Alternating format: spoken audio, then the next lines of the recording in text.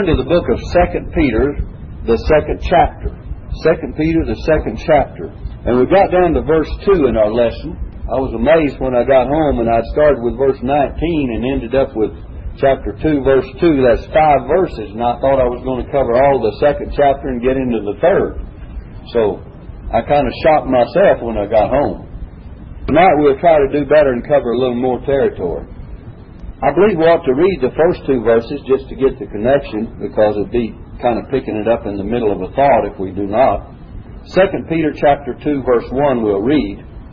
Peter says, "But there were false prophets also among the people, even as there shall be false teachers among you, who privily shall bring in damnable heresies, even denying the Lord that bought them, and bring upon themselves swift destruction." And it says, "And many shall follow their pernicious ways, by reason of whom the way of truth shall be evil spoken of." Now that's where we taught, and we taught on a portion of that second verse, and we talked about many falling for these false teachers of even John's day and Peter's day, in the days of the apostles. Many falling for their false teachings and following their pernicious ways, or lascivious actually is what it is, sinful ways. But this last statement in verse 2 we didn't touch upon much. It says, "By reason of whom the way of truth shall be evil spoken of." In other words, the Christian faith or the Christian religion or the true fundamental Christian shall be evil spoken of. And do you know that is true today as well as it was then? We who stand for the Bible truths and the fundamentals of the faith, doctrines of grace, are evil spoken of because we stand for those things. And we've had evidence of it in the last few days. Heard some people talking about, we as Baptists being so evil and so wicked because what? Why? We teach the Bible. We teach the truth. We teach the Word of God. And yet, because we teach there's a heaven, because we teach there's a hell, because we teach you can be saved by grace through faith, because we teach that you're not saved by works, lest any man should boast, just as the Bible states it, and by reason of whom the way of truth shall be evil spoken of. And if you want to be evil spoken of, and the Christian religion talked about as an evil thing, you stand for the truth, and you'll see that there are certain false prophets and false teachers that will certainly speak evil of you. In times past, we've been accused of everything under the sun. And why? Because of what I'm saying tonight. I stand here before you and try to take the Bible and rightly divide the word of truth and speak just what it says here. And people speak evil of it. And they do. Now look. So we see in verse 3 now, "And through covetousness they shall with feigned words make merchandise of you." Look at that. Because of their covetousness, they flatter their hearers with feigned words. They cause them to accept what they do, even though these false teachers are covetous in themselves. Let me read a verse of Scripture for you. Let's see, I believe it's in 1 Timothy chapter 6. It says in verse 5. 1 Timothy 6 verse 5. Hold your place now where we're studying. If you turn to the reference, be sure you hold it, because we'll come back abruptly to it and you'll miss it. But 1 Timothy 6 verse 5 says that these men, and Paul's telling about them as well as Peter had told about them, it says, perverse disputings, Paul says they're described this way, perverse disputings of men of corrupt minds and destitute of the truth, supposing that gain is godliness. From such withdraw thyself. See? Even Paul said that there are some that, in other words, their covetousness, they suppose that gain is godliness. They use the argument because they can get a lot of money and because that they have great gain, that counts for godliness, that's equal to godliness. But it says godliness with contentment is great gain. So, it's not that you see prosperity as an evidence of godliness. Sometimes prosperity is wickedness as well. We know God prospers our way and supplies our needs. But that's a little different thing. We also sometimes see the prosperity of the wicked. And we see the prosperity of false teachers and false preachers. Back in our text now, 2 Peter chapter 2 and verse 3. It says, through covetousness shall they with feigned words, that is, they'll flatter their hearers, make merchandise of you. In other words, they deal in souls. They make merchandise. They sell and buy the souls of men. Because of their false teachings, they can actually put you on the market, so to speak. In other words, they're bidding for your souls to bring your lives into their false teachings. They're trying to buy you out into their cult or sect, their false religion, their false teachings, and they're buying and selling as far as souls are concerned. I don't mean literally go out and buy you. I'm not talking about that. But they're making merchandise of you. They're using you, in other words, for their advantage and their gain. Now I want you to notice in verse 3 again, the last part. Whose judgment, God says they have a day of judgment. Whose judgment now of a long time, lingereth not, and their damnation slumbereth not. It says their judgment, the word lingereth not means it's not idle. It's not asleep. It slumbereth not. In other words, it's still working. Their judgment that is going to come upon them someday is rising up. Like, you know, you put the yeast in the bread dough, and it's ever fermenting, isn't it? Their judgment is active. It's not idle. The judgment of the wicked is well at work to bring about a final rising up to the time that it will be executed. Let me give you a verse of Scripture that will help you on this. In the book of Romans, chapter 2, if you will. Romans chapter 2. I want you to get this. And verse 5. It says, but after, Romans 2 verse 5, but after thy hardness and impenitent heart treasures up unto thyself wrath. See, the judgment is not idle. It's treasured up. It's just like you would be keeping it. It's still working. Wrath against the day of wrath and revelation of the righteous judgment of God. You see, the hard-hearted sinner, and this would include the false teacher and false professor as well, his hardness of heart and his impenitent heart, unrepentant heart, and is treasuring up, it says. Treasures up. In other words, it's not idle. It's being built up and laid up. It's like you would store this up to be finally recognized or finally accounted. Treasures up unto thyself wrath against the day of wrath and revelation of the righteous judgment of God. In other words, God will one day let all this judgment that is, all this sin that is due judgment, His wrath will be poured out upon it when Jesus comes again in wrath and in judgment upon the ungodly. In other words, don't think just because God has not judged the sinner and the false professors and the false prophets and the false teachers, just because He hasn't done it today, that He will not at some point in time. He says they're just laying it up. That agrees with this verse in 2 Peter. Now look again in verse 3. It says, whose judgment now of a long time. They've been laying it up a long time, treasuring it up a long time. Lingereth not. It's not idle. It's still working. And their damnation slumbereth not.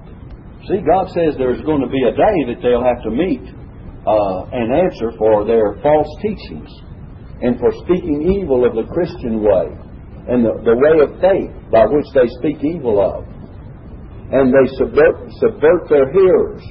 And it says here that they, with feigned words, make merchandise of you. Have you ever noticed a lot of these false cults? You couldn't out-reason them and out-talk them anywhere in the world. The only stand you and I have against the cults round about us, those that teach the falsehoods, is to stand for the Word of God. Because you can't out-argue them. In fact, you can't out-reason them. They have everything so fixed that, brother, they've got it laid out, and they're professionals in their falsities, in their presenting their falsehoods. It's just like, people swallowing that kind of truth They sugarcoat all of their lies so that you just swallow it all in one dose, you know. They've got so many lies tied up in there that they'll put a little sugar around it, they'll put a little truth around it, and just a partial truth, and you'll swallow the whole thing, or the lie and all. That's what they do. That's how they get people. Deceive people. It's just like, when you take a dose of medicine, sometimes the medicine is covered up with a sugar or something. Well, they sugarcoat all their bitterness and all their error and their evil to get you to swallow the pill of the falsehood that they have. And they've got a way of doing it. So don't try to argue with those people that come against you with false ideas about the Bible. If they deny the deity of Christ, you know they're false. If they deny the Word of God as the inspired Word of God, you know they're false. If they deny salvation by grace through faith, you know they're false. See? If they try to put you under a system of works and keeping law and rites and ceremonies and circumcision and so on, as we studied in Galatians earlier, you know they're false. You don't have to wonder about it. Take God's Word for it. And make up your mind where you're going to stand. And then stand on the Word of God. And so it says here that their judgment is coming. It's not idle. Look in verse 4. Now we're going to see in verse 4 and 5 and 6 and 7 and 8 and 9 things about judgment. And we're going to see, first of all, that God judged the angels that sinned. Now look in verse 4. It says, "For if God spared not the angels that sinned, but cast them down to hell, and delivered them into chains of darkness, to be reserved unto judgment." And this is just notice that's not the end of the sentence, if you're looking at your Bible. You see, that's not the end of it. And then he goes on to another example, "And spared not the old world, but saved Noah the eighth person, the preacher of righteousness, bringing in the flood upon the world of the ungodly." That's not the end of it either. See? In other words, let's slow down now. We'll start back. We'll start back with verse 4. What I want you to see that now Peter takes one example after another and says if God didn't spare the angels and if God didn't spare Noah, the world in Noah's day, I shouldn't say Noah, that he saved Noah, but if he didn't spare the world in Noah's day, and then if he didn't spare those wicked cities of Sodom and Gomorrah, then certainly he will not spare these false prophets and these false teachers. All he's doing is citing references to where God did judge the wicked. And he's saying, well, if God didn't spare them, well, certainly he will not spare the false teachers. But now then, since I've said that, let's deal with each one of these various conditions wherein God judged the wicked, even the wicked angels, the angels that sinned. And we'll take it verse by verse. And I want you to look at verse 4 again. "For if God spared not the angels that sinned, but cast them down to hell, and delivered them into chains of darkness to be reserved unto judgment." God did not spare the angels that sinned. Now the Bible tells us that in Jude, look in Jude, the book of Jude, verse 6. Jude 6, it's right on over, right before Revelation, just a few pages, probably 4 or 5 pages more in your Bible, past where you're studying. And hold your place where we're studying. It says, "And the angels," you have Jude 6, "and the angels which kept not their first estate," their first principality, their first position that God gave them in heaven, the angels in heaven, "but left their own habitation, he has reserved in everlasting chains under darkness, under the judgment of the great day." So Jude is saying much the same thing as Peter's saying. That they left their first habitation, they left their principality, they left their dominion, they left their place where God had placed them, and they had failed, and they sinned against God. What this sin was, we don't know. Probably they wanted to exalt themselves above God, like Satan wanted to exalt himself. Probably they wanted they were not satisfied with their present position. Probably they became proud. And the reason I'm saying that is because the example was set by their leader of that very thing. And so the Bible is telling that God did not spare them, but cast them down to hell. Now I want you to notice the word hell here. The word hell in this particular place is the only time that this word is used in the New Testament. I don't mean that you don't find hell in the English language in the New Testament. I'm saying this is the only time that the original Greek word is used here, and it means Tartarus, Tartarus, Tartarus, or if you want to call it that way. And it means a place where the wicked spirits of these angels are kept or reserved. It's not Sheol, it's not the grave, it's not Hades, and it's not Gehenna. It's a different word altogether. The only time that this word in the original, in the Greek, is used in the New Testament, right here. You're looking at it. The only place. Tartarus. And it means a place where these angels that sin, where their spirits are reserved in judgment to be judged. They're reserved. They're imprisoned. They're kept. God has kept them there. They're in chains. Chains means you can't get loose, doesn't it? But they're chained by darkness. And it says reserved, to be reserved unto judgment. Now, isn't that what Jude said?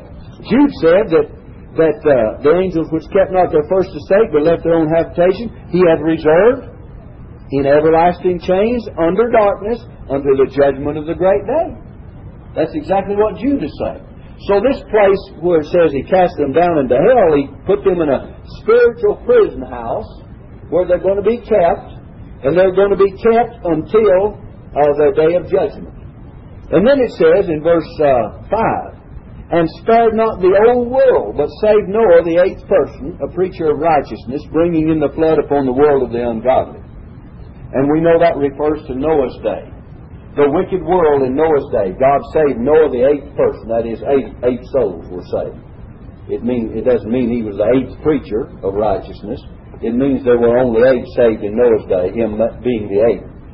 Because God saved Noah's 3 sons and their wives would make 6, and Noah's wife would be 7, and Noah would be the 8th. So that's the way that is calculated there. So saved Noah, the 8th person, a preacher of righteousness. And He brought in the flood upon the world of the ungodly, and turned the cities, verse 6 now, in turning the cities of Sodom and Gomorrah into ashes, condemned them with an overthrow, making them an ensample unto those that after should live ungodly. Look at that. Did you know that those wicked cities of the plain, Sodom and Gomorrah, that God destroyed, He says, I want you to look back to them as an example of what God feels against sin, and He wants us to see them as an example of God's judgment against the wickedness. The very same things that brought destruction upon those wicked cities of the plain, and God says they're an example to anyone that would after live ungodly. Someone says, why doesn't God do that? God is going to judge those individuals one of these days, and He's in no hurry. He has all the time there is. He has, God has all time. If you and I do something, we've got to do it while we have time and opportunity. But God has all the time there is. He's in no hurry. There's a scripture in the book of Ecclesiastes that says, because sinners, now listen carefully, I believe it's 8 verse 11.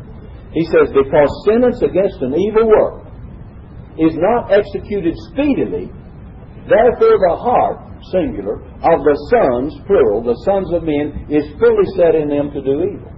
Think of that for a moment.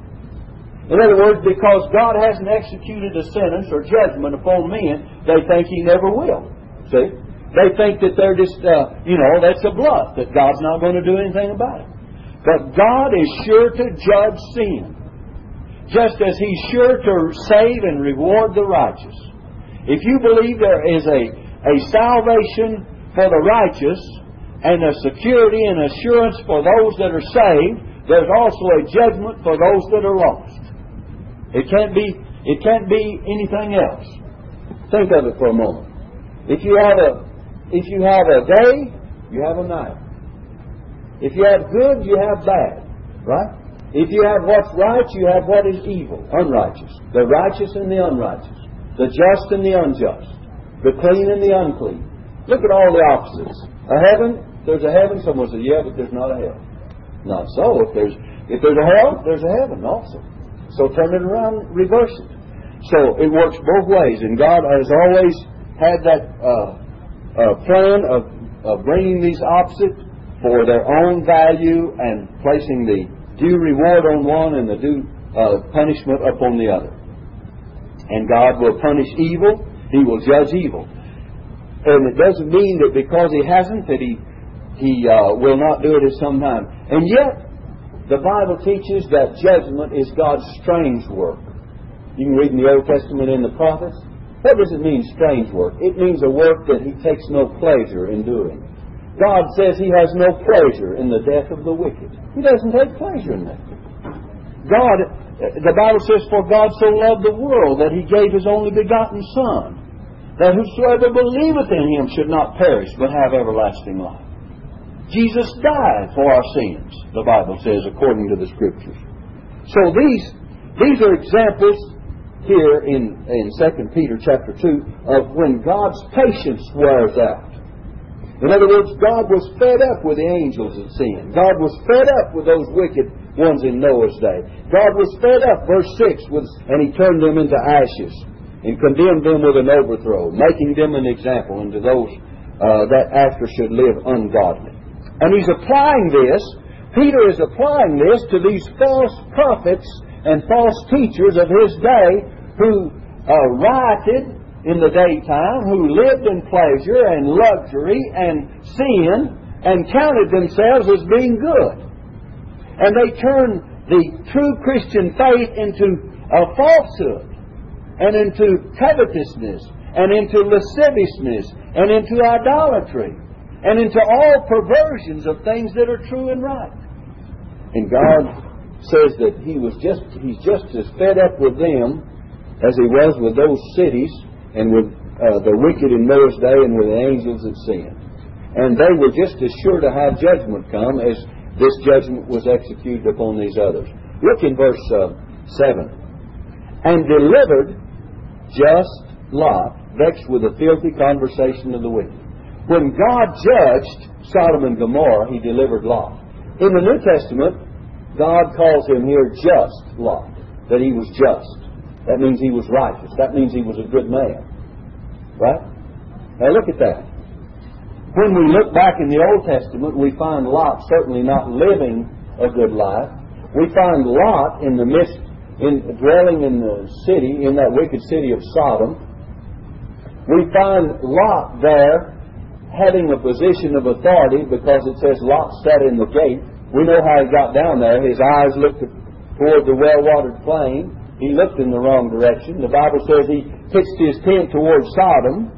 He moved in the wrong direction. And finally he ended up in Sodom. And finally he got a position. He sat in the gate, which shows him to be like the elders would sit in the gate for judgment. This was the place where the elders would... the civil laws were carried out. So Lot sat in the gate. He may have even been the mayor of the city. And it doesn't look much like that he was a very good man being in the midst of that wickedness. And it forewarns us not to get in the wrong place. Lot was in the wrong place. And God had to drag him out by the two angels were sent. You know, if you read back in Genesis 19, you'll find that the angel said to Lot, he says, get your sons and their wives and get all your family out of here. And he seemed to his sons-in-law as one that mocked when Lot says God is going to destroy the city. Get out of this place. And they laughed at him. And he had $2 there in the house. And the angels came and they said, we're going to lead you out. They took Lot by the hand and Lot's wife. That's one of them. And then he took the $2. The other one took the $2. One in each hand. You know, there's always just enough hands to deliver us. There were 2 angels and 4 people. Right? 2 angels with 2 strong hands, and there were 4 people. And God always sends just enough hands for our salvation and our deliverance. And so He delivered just Lot out of the vexed with the filthy conversation of the wicked. Notice that Lot was in the wrong place and Lot was vexed. It disturbed him. with this filthy conversation of the wicked. It says, "For that righteous man dwelling among them and seeing and hearing vexed his righteous soul from day to day with their unlawful deeds." Their conversation, their walk of life, their unlawful deeds, the way they lived, just really grieved Lot. And yet he put up with it. See, he compromised a great deal. And so God says, "Lot, I've got to get you out of this."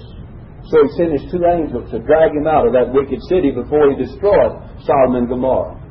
And there's a wonderful statement in the next verse. It says, "The Lord knoweth how to deliver the godly out of temptations." Look at that. "And to reserve the unjust unto the day of judgment to be punished." I like that. The Lord knoweth how. He knoweth how. We've already studied how He reserves the unjust to the day of judgment to be punished. We've been studying the side of God's judgment and wrath and punishing the wicked. We all have seen very clearly that He is able to judge the wicked, whether it be the wicked angels, the angels that sin, whether it be the wicked world in Noah's day, whether it be the wicked cities in the days of Sodom and Gomorrah. But He also knows how to deliver, the godly out of temptations, out of these judgments.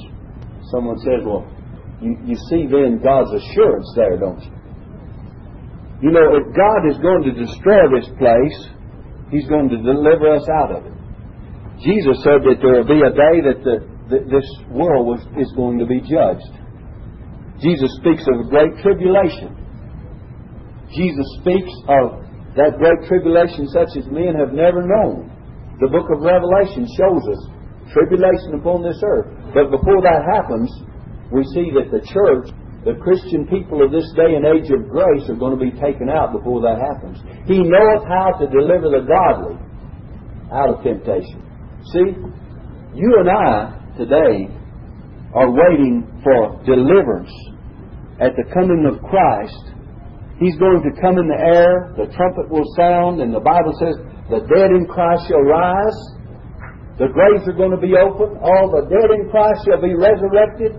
And we which are alive and remain unto the coming of the Lord are going to be caught up with them in the clouds to meet the Lord in the air. The rapture, we call it.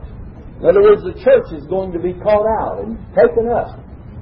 And then there's going to be great tribulation upon this earth.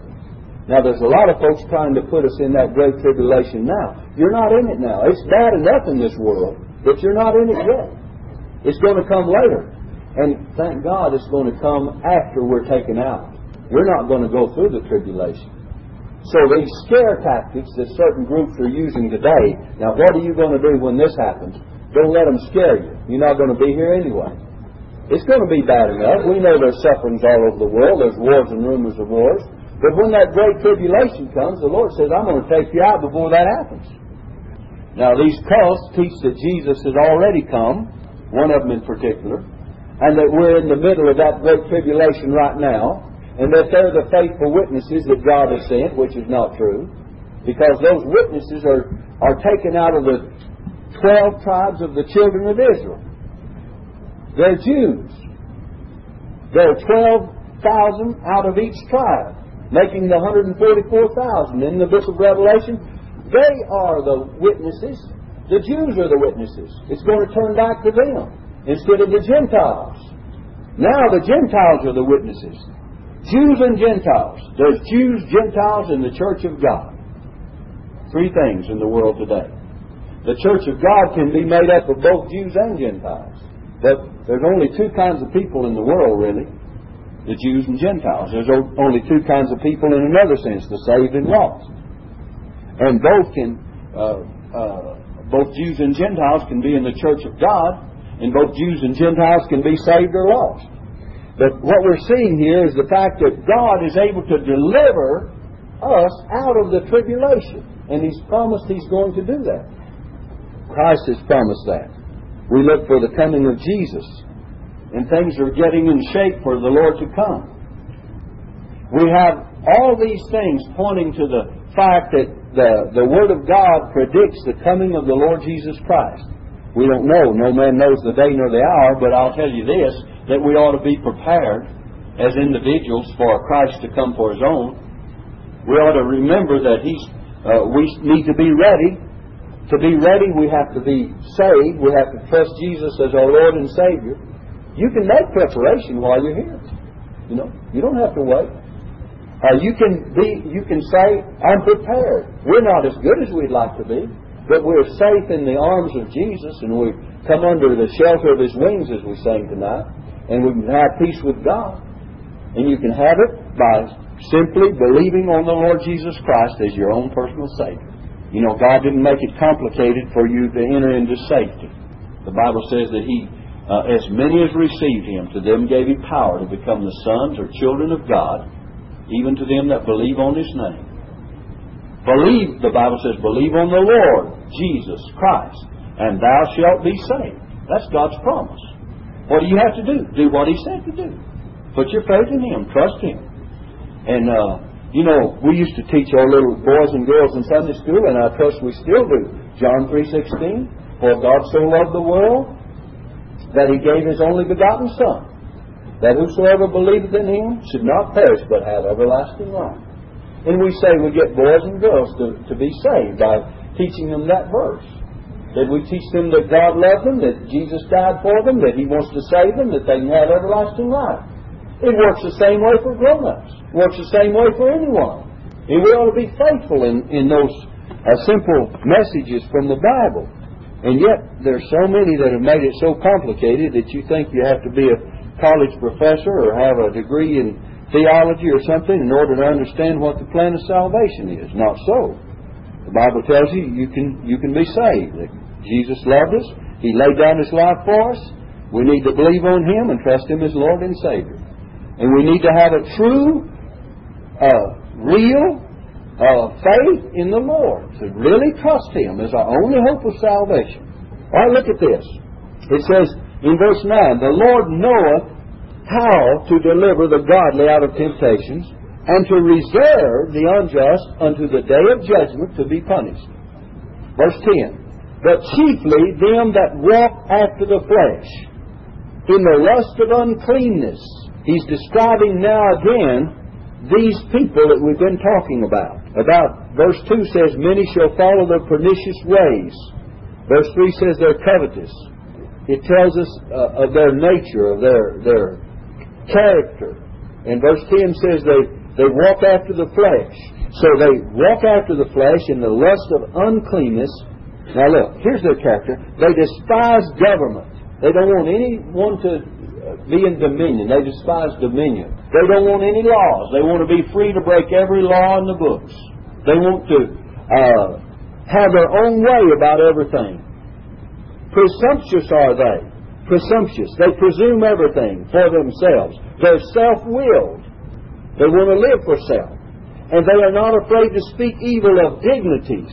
You see, anyone that is in a place of prominence, in a place of leadership, they speak evil of everyone, even if they're good. You and I have a tendency to say too many evil things about our leaders, right? We all have a tendency to knock those that are in power and control. And really we should, what did Paul say we should do? We should pray for them, right? For kings and for leaders and rulers.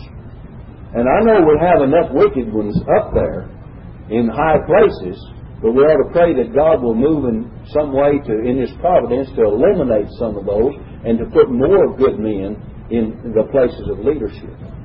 And we should, as Christians, pray for the leaders of our nation. But these people speak evil of dignities.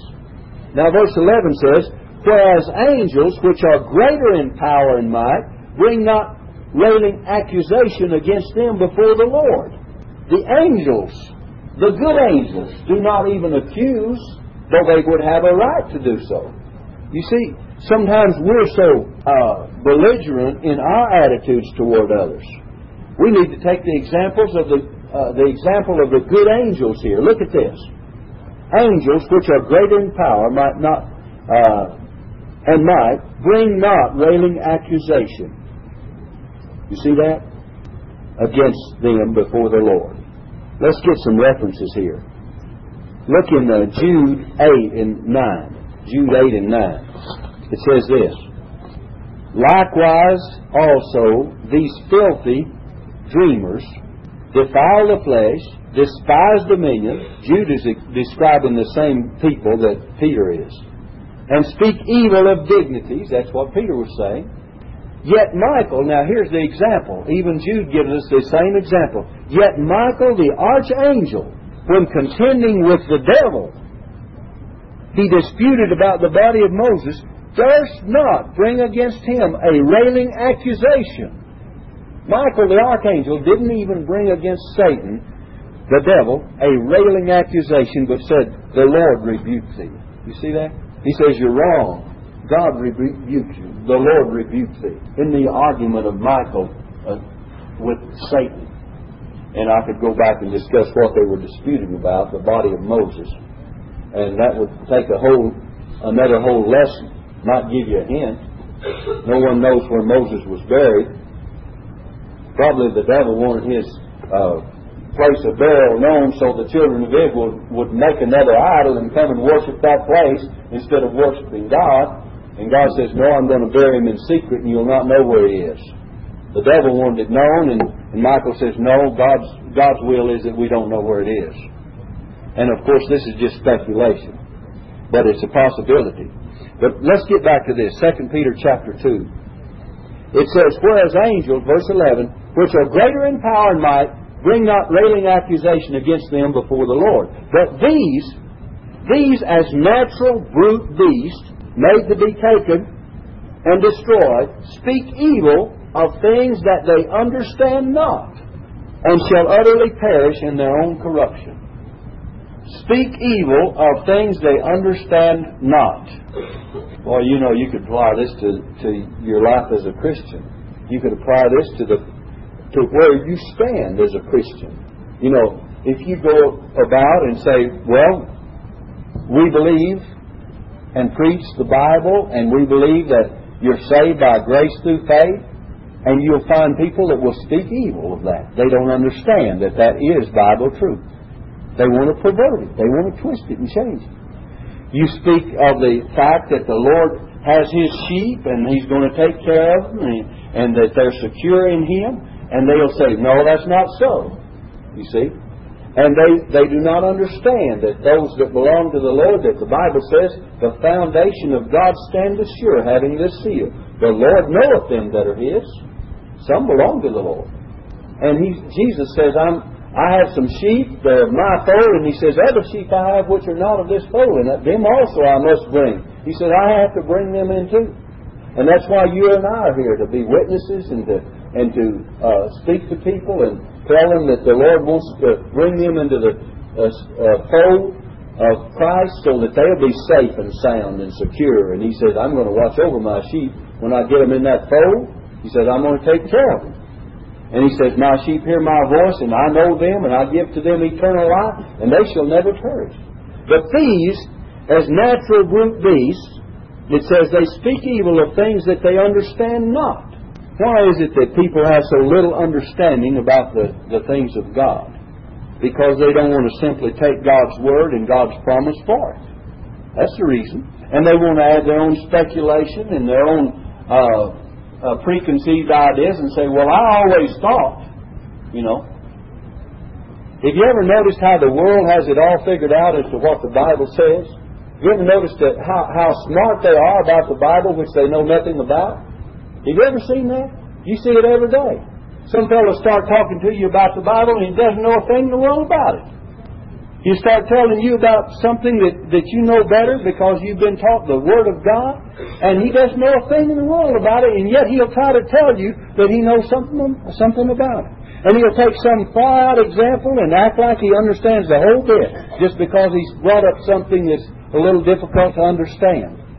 You know, if I go if I go down here to the doctor's office, you know, I don't go in there and tell the doctor, I don't understand all those medical terms. I'm just as lost as a goose when I go in there. I have to have him to put it in layman's language where I can understand. I say, what does that mean? That I'm sick? Do I have a sore throat? He may use a name that long to describe my condition. And I don't even know what he's talking about. I don't know whether it's on top of my head or the bottom of my feet. Right? Why is it that people you'll go to a professional when it comes to your body and say, well, they know what it is. You'll go to a man, if you go to get your income tax filled out, you'll go to a CPA because he knows the laws and the rules and the regulations. Then when you want spiritual things, where do you go? You're supposed to go to somebody that studied it and knows something about it. Instead of just taking the word on the street.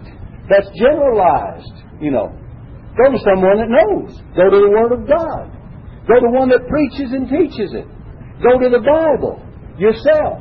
And it's written in language where you can understand it too. Study it for yourself and see what God has to say about it for yourself.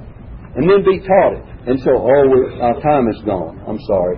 We'll pick up with verse 13 in our next lesson. 2 Peter chapter 2, verse 13. But what we're saying here is that sometimes that these false preachers and false prophets and false teachers, we've seen their character, we've seen that God says He's going to judge them, and we've seen the way they react to the truth of God.